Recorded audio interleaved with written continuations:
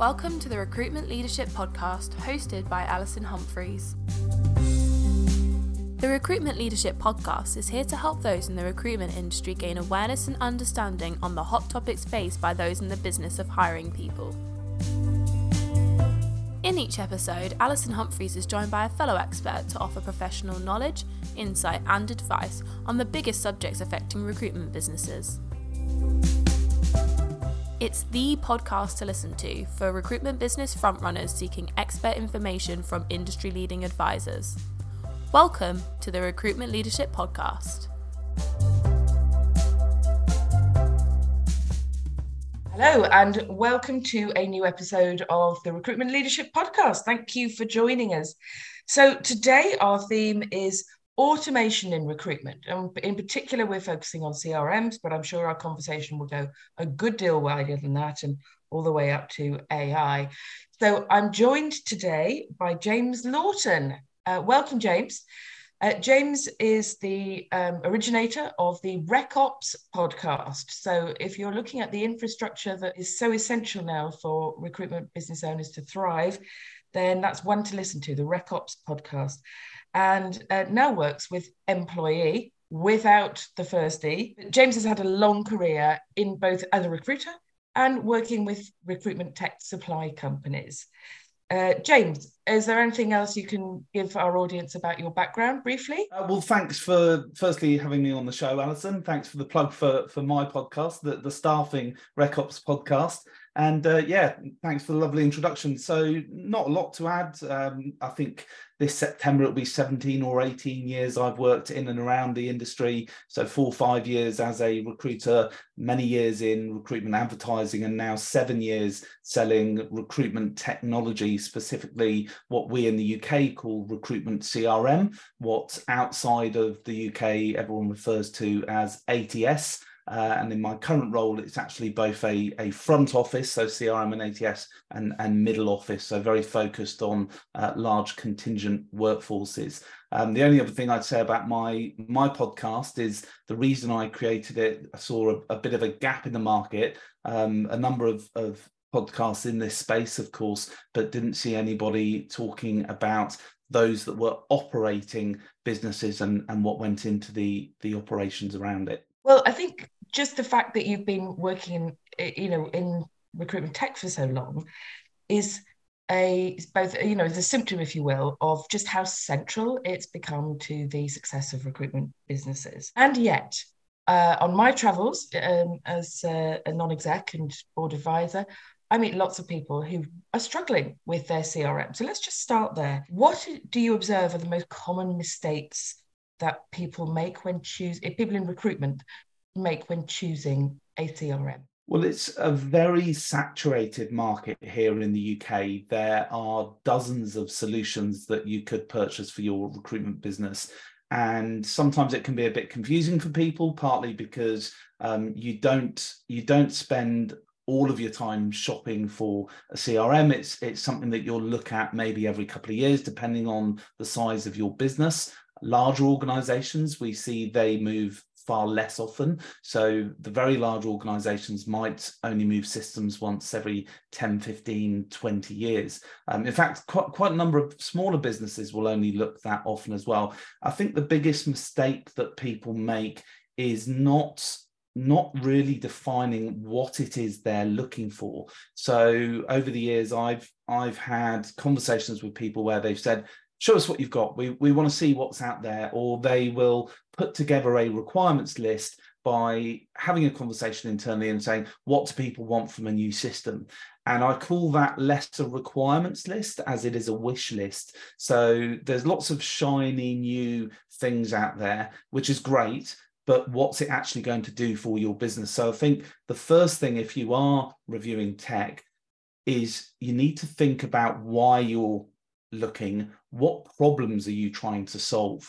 Because it's great having the most modern, shiniest, newest thing, but actually if it's not solving a problem for you, then why are you doing it? And actually, it's interesting now because I was part of the team that originally computerized Hays, we were from when we went to paper. So that just shows you how old I am. That was very different because we were operating on a, like, how can we make it as similar to our paper forms as possible? Now, of course, people will always have some experience of a CRM, but I find that there's two common areas that I observe. One is the sort of Horn's halo effect, that if you've got a CRM that you've decided you dislike, then it's very often around one or two features. And so people will look at those features and weight them unduly for being different in a new CRM. Are you with me? So searchability, is a key one. If you're moving from a CRM where you've got no free text search, then everyone thinks that this will change their lives if they get it in a new CRM. They don't look at every aspect. And the other thing I'd add to your thoughts on that one is it's really important to think about the future. If you are a straight perm business right now, you will naturally, your people will take whatever shortcuts are necessary to efficiently deliver that business. But if you find later on, to take a classic example, that you're moving into the temp contract world and your CRM simply isn't set up for that, or you haven't given any thought to integration of pay and bill, for example, because it was never a big deal when you were a pure perm business, then you're probably going to find yourself having to change again, or have some awkward bolt-ons through Xero or something similar, which wouldn't be necessary and could remove all that duplication. So always think about, if you look at how much recruitment has changed since pre-pandemic, there's a whole raft of new products, services, things that people might want to consider as future needs. And the capability is essential, even if you're not going to use them at the moment. So important takeaways there. Define what you're looking for, think about the future, and don't focus on just one or two features, the bright, shiny things. It's a big investment, isn't it? It is, absolutely. Not just financially, but in terms of time. So you want to think about putting the right people on the project. So and at the right time. You do want to include your end users, but I would say not from the very beginning. So the first thing I would do, if I had a recruitment business and I was looking, depending on what resource I might have internally, I would probably look externally and hire in a business analyst. It's an interesting comment you made when you were first modernizing, digitizing when you were at Hayes. You were looking to recreate your existing forms. Now, what often happens, I see, again, particularly with larger agencies, where they're moving from some really old legacy solution moving into the cloud, you'll sometimes see, not always, but you'll sometimes see them just recreating their old system, but in a new solution. And that, when they do that, they're really missing a trick.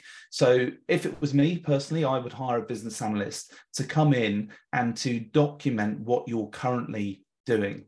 So this is another mistake that people often make, is they go out and they invest in new tech, not actually thinking properly about what they're currently doing, maybe not even knowing what they're properly doing. So what I mean by that is management, decision makers might not realize what recruiters, back office staff, business development people are doing on a day-to-day basis. So the first thing I would do is actually investigate that, analyze that, look at what is your current state. Okay, once you know your current state, you can then look at whether or not that's working for you, what is working for you and what isn't working for you. And then when you're looking to define the future state, think about what do you want to take over with you from the old way of working and what don't you want to take with you. And then thinking, looping back to what you were saying a moment ago, is it's not only for where your business is today, but where will your business be in 5 years, 10 years time, because you want to plan for that. You want to future-proof your future business. Then once you've done that, you've got your current state, you've got your future state, then you can really evaluate the technology that is out there from your CRM, ATS, and any other plugins, bolt-ons, or indeed any customization that you might need to do. Very small businesses are often spending tens of thousands of pounds straight up on implementation. And as you suggest, it's the time it takes, the business disruption that inevitably happens.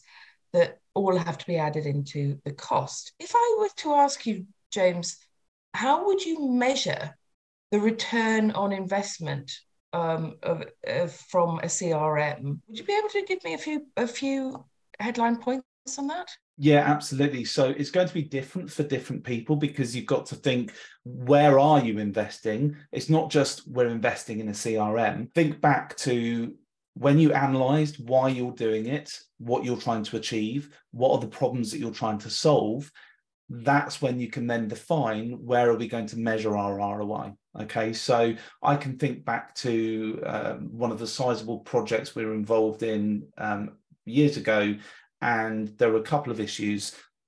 There was a client who was moving to a new solution. They were struggling with time to fill. So this was a high volume. They were placing supply teachers, and it was taking 30 minutes to make a placement. Now, we're talking about 7 a.m. in the morning. Your client calls in, a full-time teacher is off sick. They need someone to cover the morning at that school. So if it's 7 a.m. and you're trying to cover that shift, they need to start at 9. If it's taking you half an hour to fill that position, that's quite costly in terms of the resource you're putting into it and the risk of not actually filling that position, and then maybe not even getting somebody there on time. And one of the things they were able to do by implementing a new solution and a new process and new technology is they were able to reduce that time down to 6 minutes to fill a vacancy. So that's one thing. The other thing that they were struggling with, and I don't think they really measured the full impact of this, but all of their recruiters were staying on after their normal long day. Recruiters work a long day as it is, and everybody was having to stay on because of the admin that was involved in their current play. So when they moved to a new solution, this actually freed up recruiters' time, and people were able to leave on time. Now, the reason I say I don't think they measured that properly is because they didn't actually see that as a big bonus. But when you think, and this is more important today with the war for talent, when you think about retention of your own internal staff, that's a pretty big metric. So it depends on what you're trying to achieve. When you think about the problems that you're looking to solve, and then you think about the impact that a new solution has, that's your ROI right there. So whether it's reducing time to fill, whether it's increasing employee satisfaction, whether it's improving the redeployment rate of your contractors or temporary workers, once you've defined what it is that you want to improve, that's what you then start measuring in terms of ROI. And quite simply, what's the time and the fiscal cost of it today, and then what do you manage to bring that down to with a future solution, and that's your calculation. So ROI is not just about making more money in sales. It might be. It might be for your business, depending on what it is you're trying to do. But it can also be improving efficiency of certain stages, like time to fill. It can be reducing staff actual working hours. And it can also be, of course, about management reporting and being able to make better business decisions. Some of those are quite hard to pin down in terms of pounds and pence ROI, but all worth considering. And I think what you've said there is also highlighted for me that you are unlikely to achieve the ROI you dream of unless you commit to processes that the that the CRM facilitates. Because I do remember back in the paper to computer conversion at Hayes that the most time of all was spent with focus groups, just trying to agree on what our processes were. And there'd been no need to unify them until then. In my experience, at least, putting a CRM in with loads of, required fields does not work as a way of forcing your staff to record data. They simply bow out of the whole system and then start creating their own little spreadsheets and follow on. You're nodding in agreement. Yeah, absolutely. You need to think about user adoption. It's very important. And when you think about People often talk about recruiters and salespeople as being lazy. And when they say that, it's usually because they're not very good at admin. And the reason they're not usually very good at admin is because there's a lot that a recruiter has to do, a lot that a salesperson has to do on a day-to-day basis. So you do want to make that aspect of it as easy for them as possible. And of course, that's where automation comes in as well. But the risk of making too many required fields, as an example, is that they're just going to select whatever's at the top of the list. Here's a question I get asked a lot. What is the best tech stack? Right. Now, it's hard not to roll my eyes when I hear the question. But let me put it to you. Is there a best tech stack? And if the answer is, well, it depends on who you are and what you're doing, then how would you go about determining that? Yeah, well, so it is indeed dependent on who you are and what you're doing. And it's a strange job that I have in my role, because I'm often anti-selling. And what I mean by that is I will always go through a discovery session with somebody when I first connect with somebody that's on the market.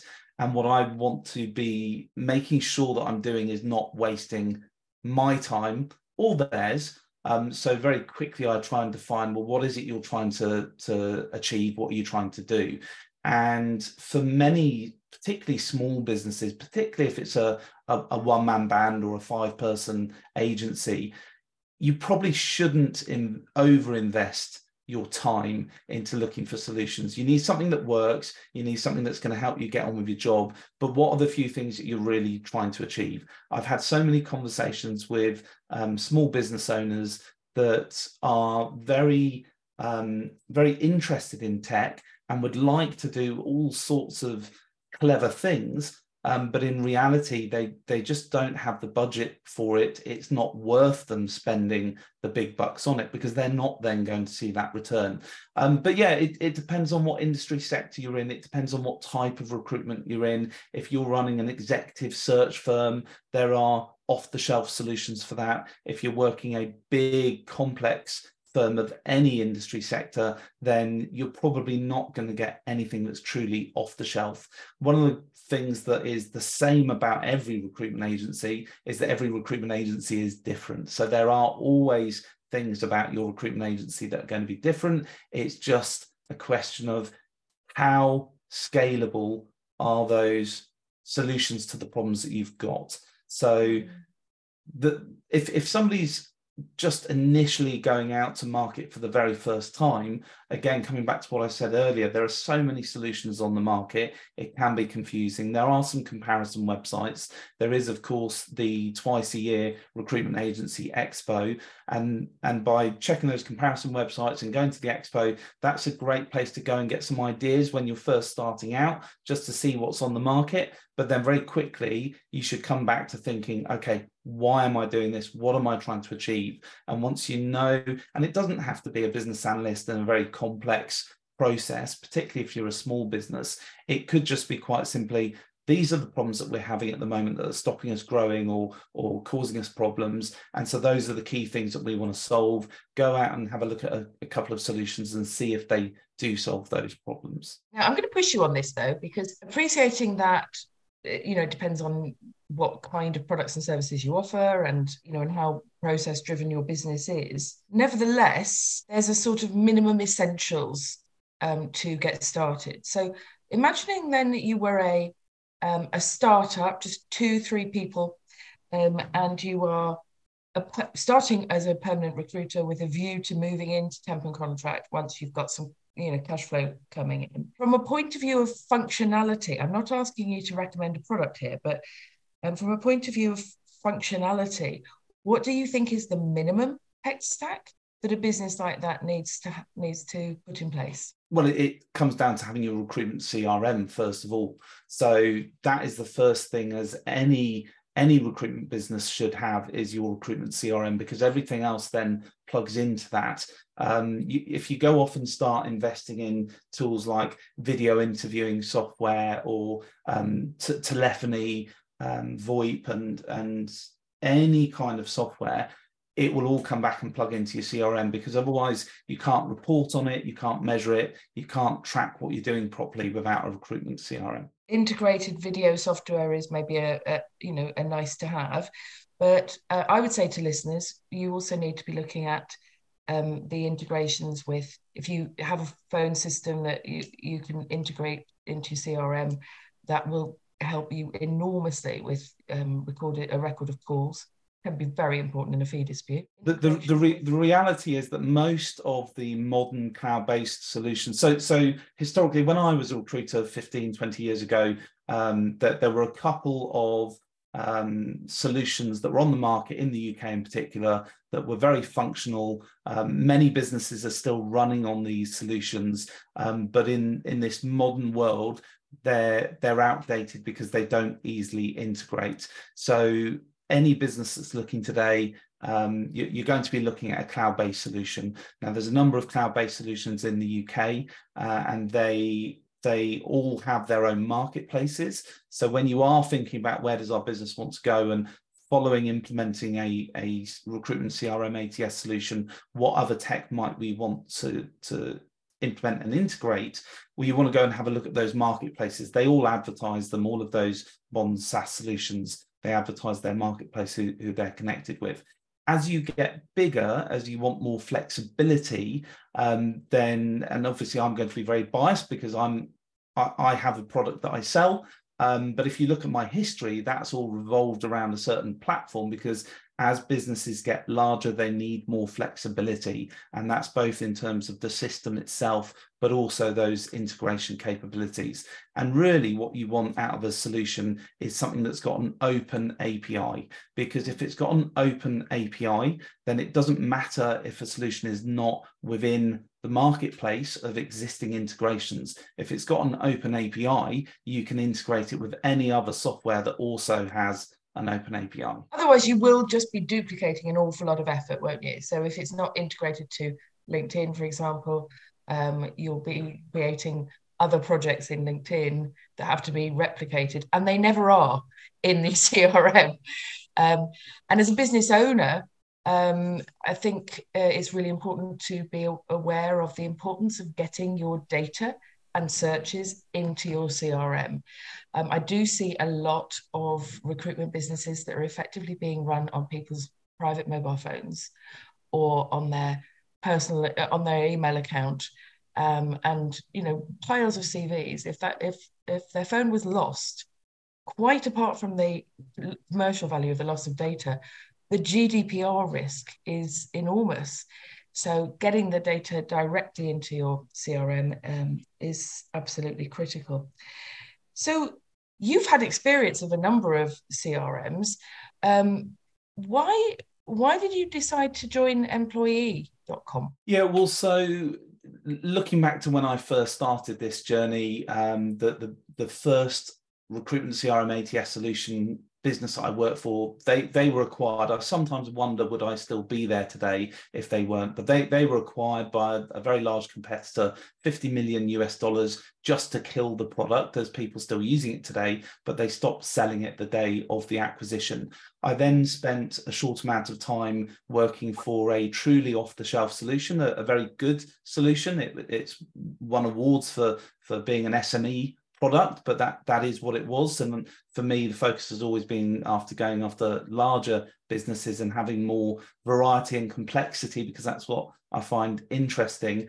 The reason I joined Employee is because I was very excited about what they were doing in this particular space. And what I mean by that is, when you look at the different strands of recruitment, the different verticals. So I'm an ex-contract IT contract recruiter.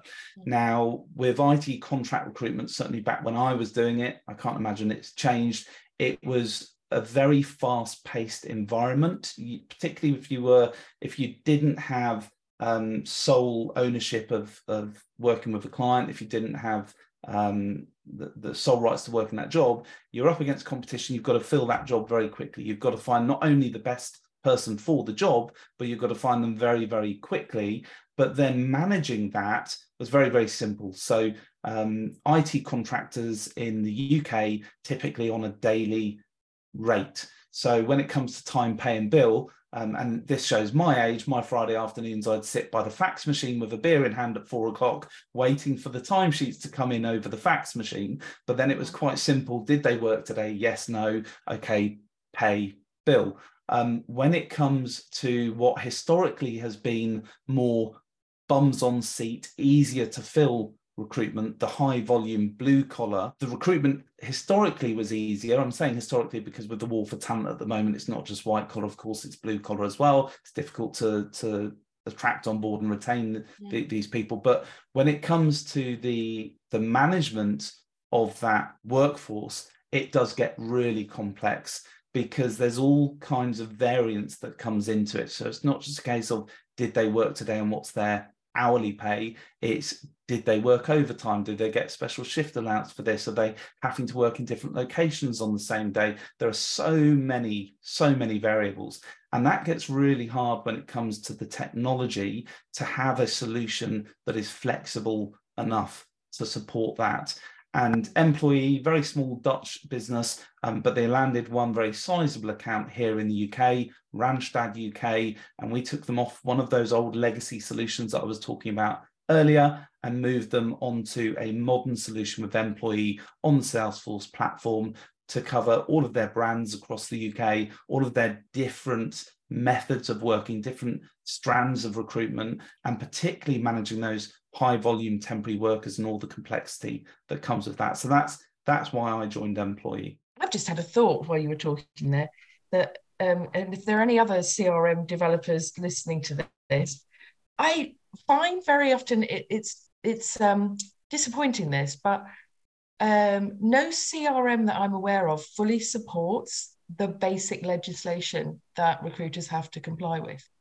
So if there were a way to, for example, ensure that terms of business got sent before any CV or identifying information got sent to a client, that would be a big step forward. If, for example, the evidence of eligibility to work was actually processed through a CRM rather than having to go out to a certified identity provider now, that would be a big step forward. So anyone who's listening, you heard it here first. Right, okay, I want to ask you a couple more questions, James. My next one's about implementation. So you've mentioned the importance of, prep with an analysis of your business processes and so forth. I'm going to make a sweeping statement here. In my experience, the implementation and training provided by CRM providers is hopelessly inadequate for recruitment businesses. What do you think? I think you get what you pay for. So it depends on what the expectations are. I think sometimes it's more a misalignment of expectations. There's sometimes an expectation that some of the basics would already be known. So there's sometimes an expectation from the agency side that the systems we implement will be as easy to use as the modern technology we use in our personal lives.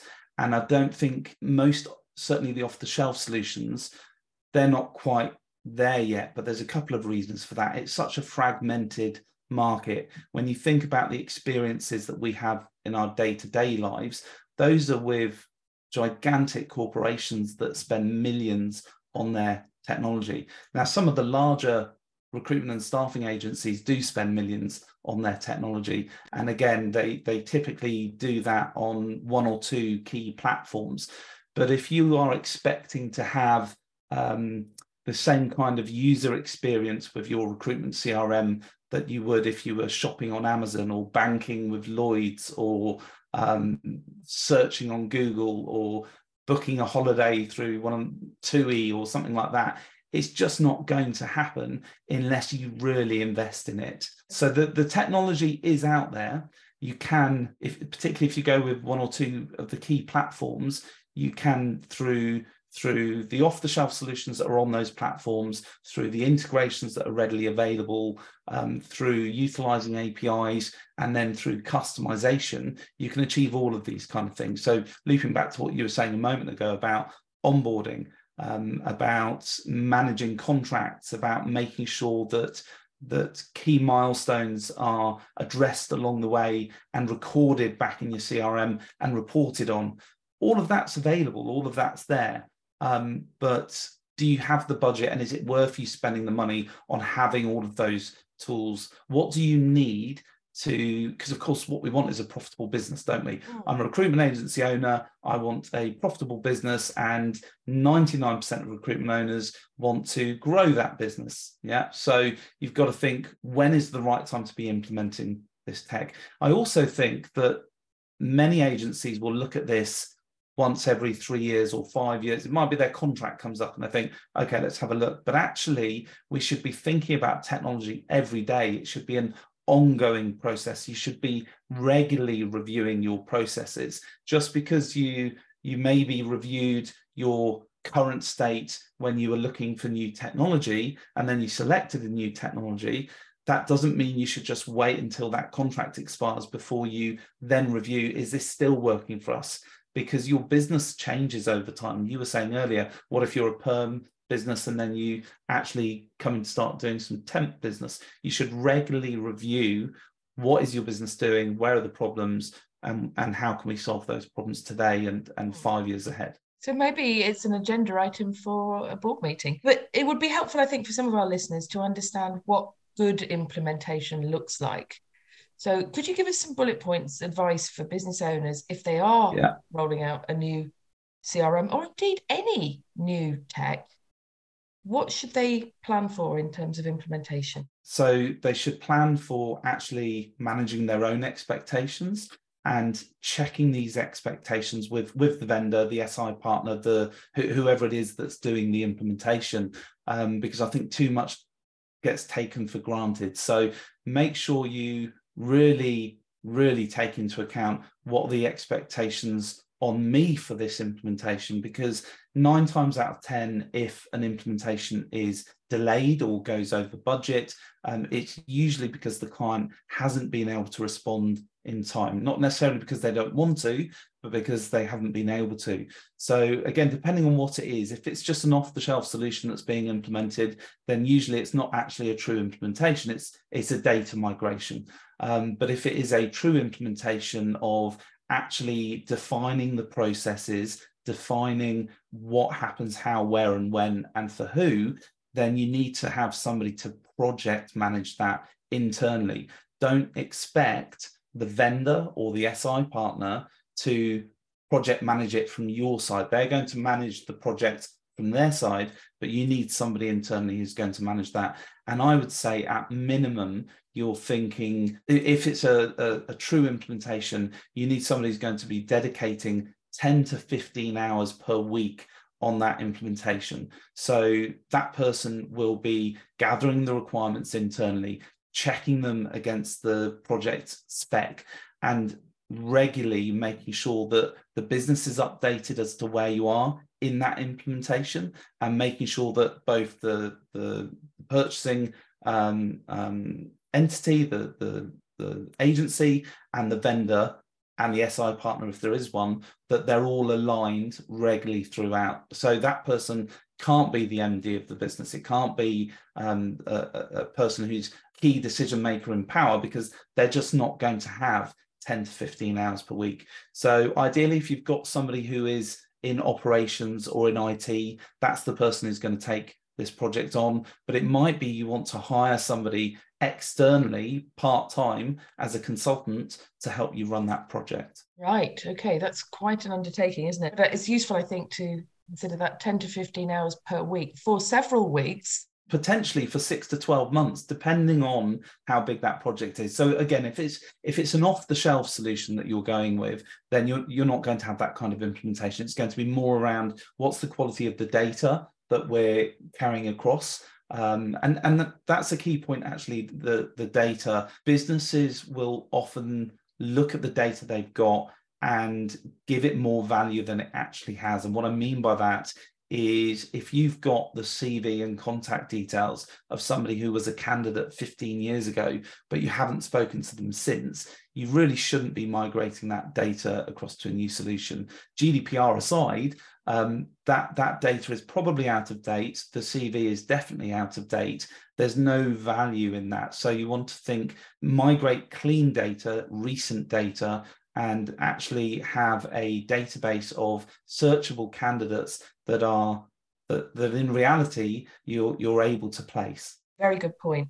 And to which I would just add that when choosing a CRM or any tech, it's so important to look at what real support and training is included in your contract, and not just assume that what one company understands by training is the same as another. So a couple of Absolutely. short videos are not going to hack it, are they?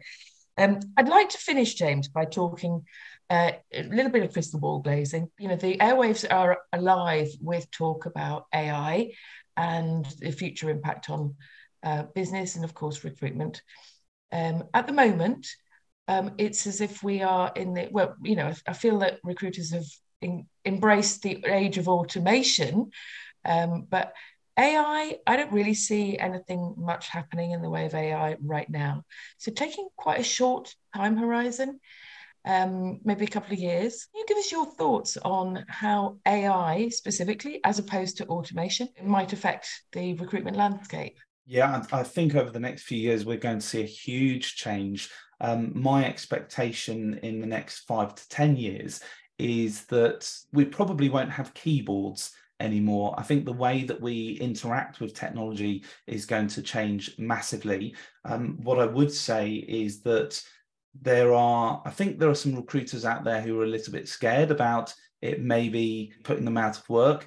But I think until a client can easily and properly and readily explain their requirements without a recruiter having to uncover that truth, then I think recruiters are safe in their jobs. But what I think will happen is that the rate of change is going to increase exponentially over the next 5 to 10 years. And I think that the way that we interact with systems is going to change massively. I think the keyboard will be gone. I think that actually we might see a complete change in the way that we work, and we won't even be sat at desks, I think, in the next 10 years. But in the immediate future, in the next couple of years, I think that the way that we work with our recruitment CRM, the way that we enter data and extract data, I think that's going to become a lot less cumbersome, because with things like ChatGPT, we're already seeing how that is affecting writing job specs, as an example. So it's going to just improve efficiency initially, and then I think after that is going to dramatically change the way we work. So one of the things I do think will come in first is those very early stages of outreach to clients and candidates will start using AI rather than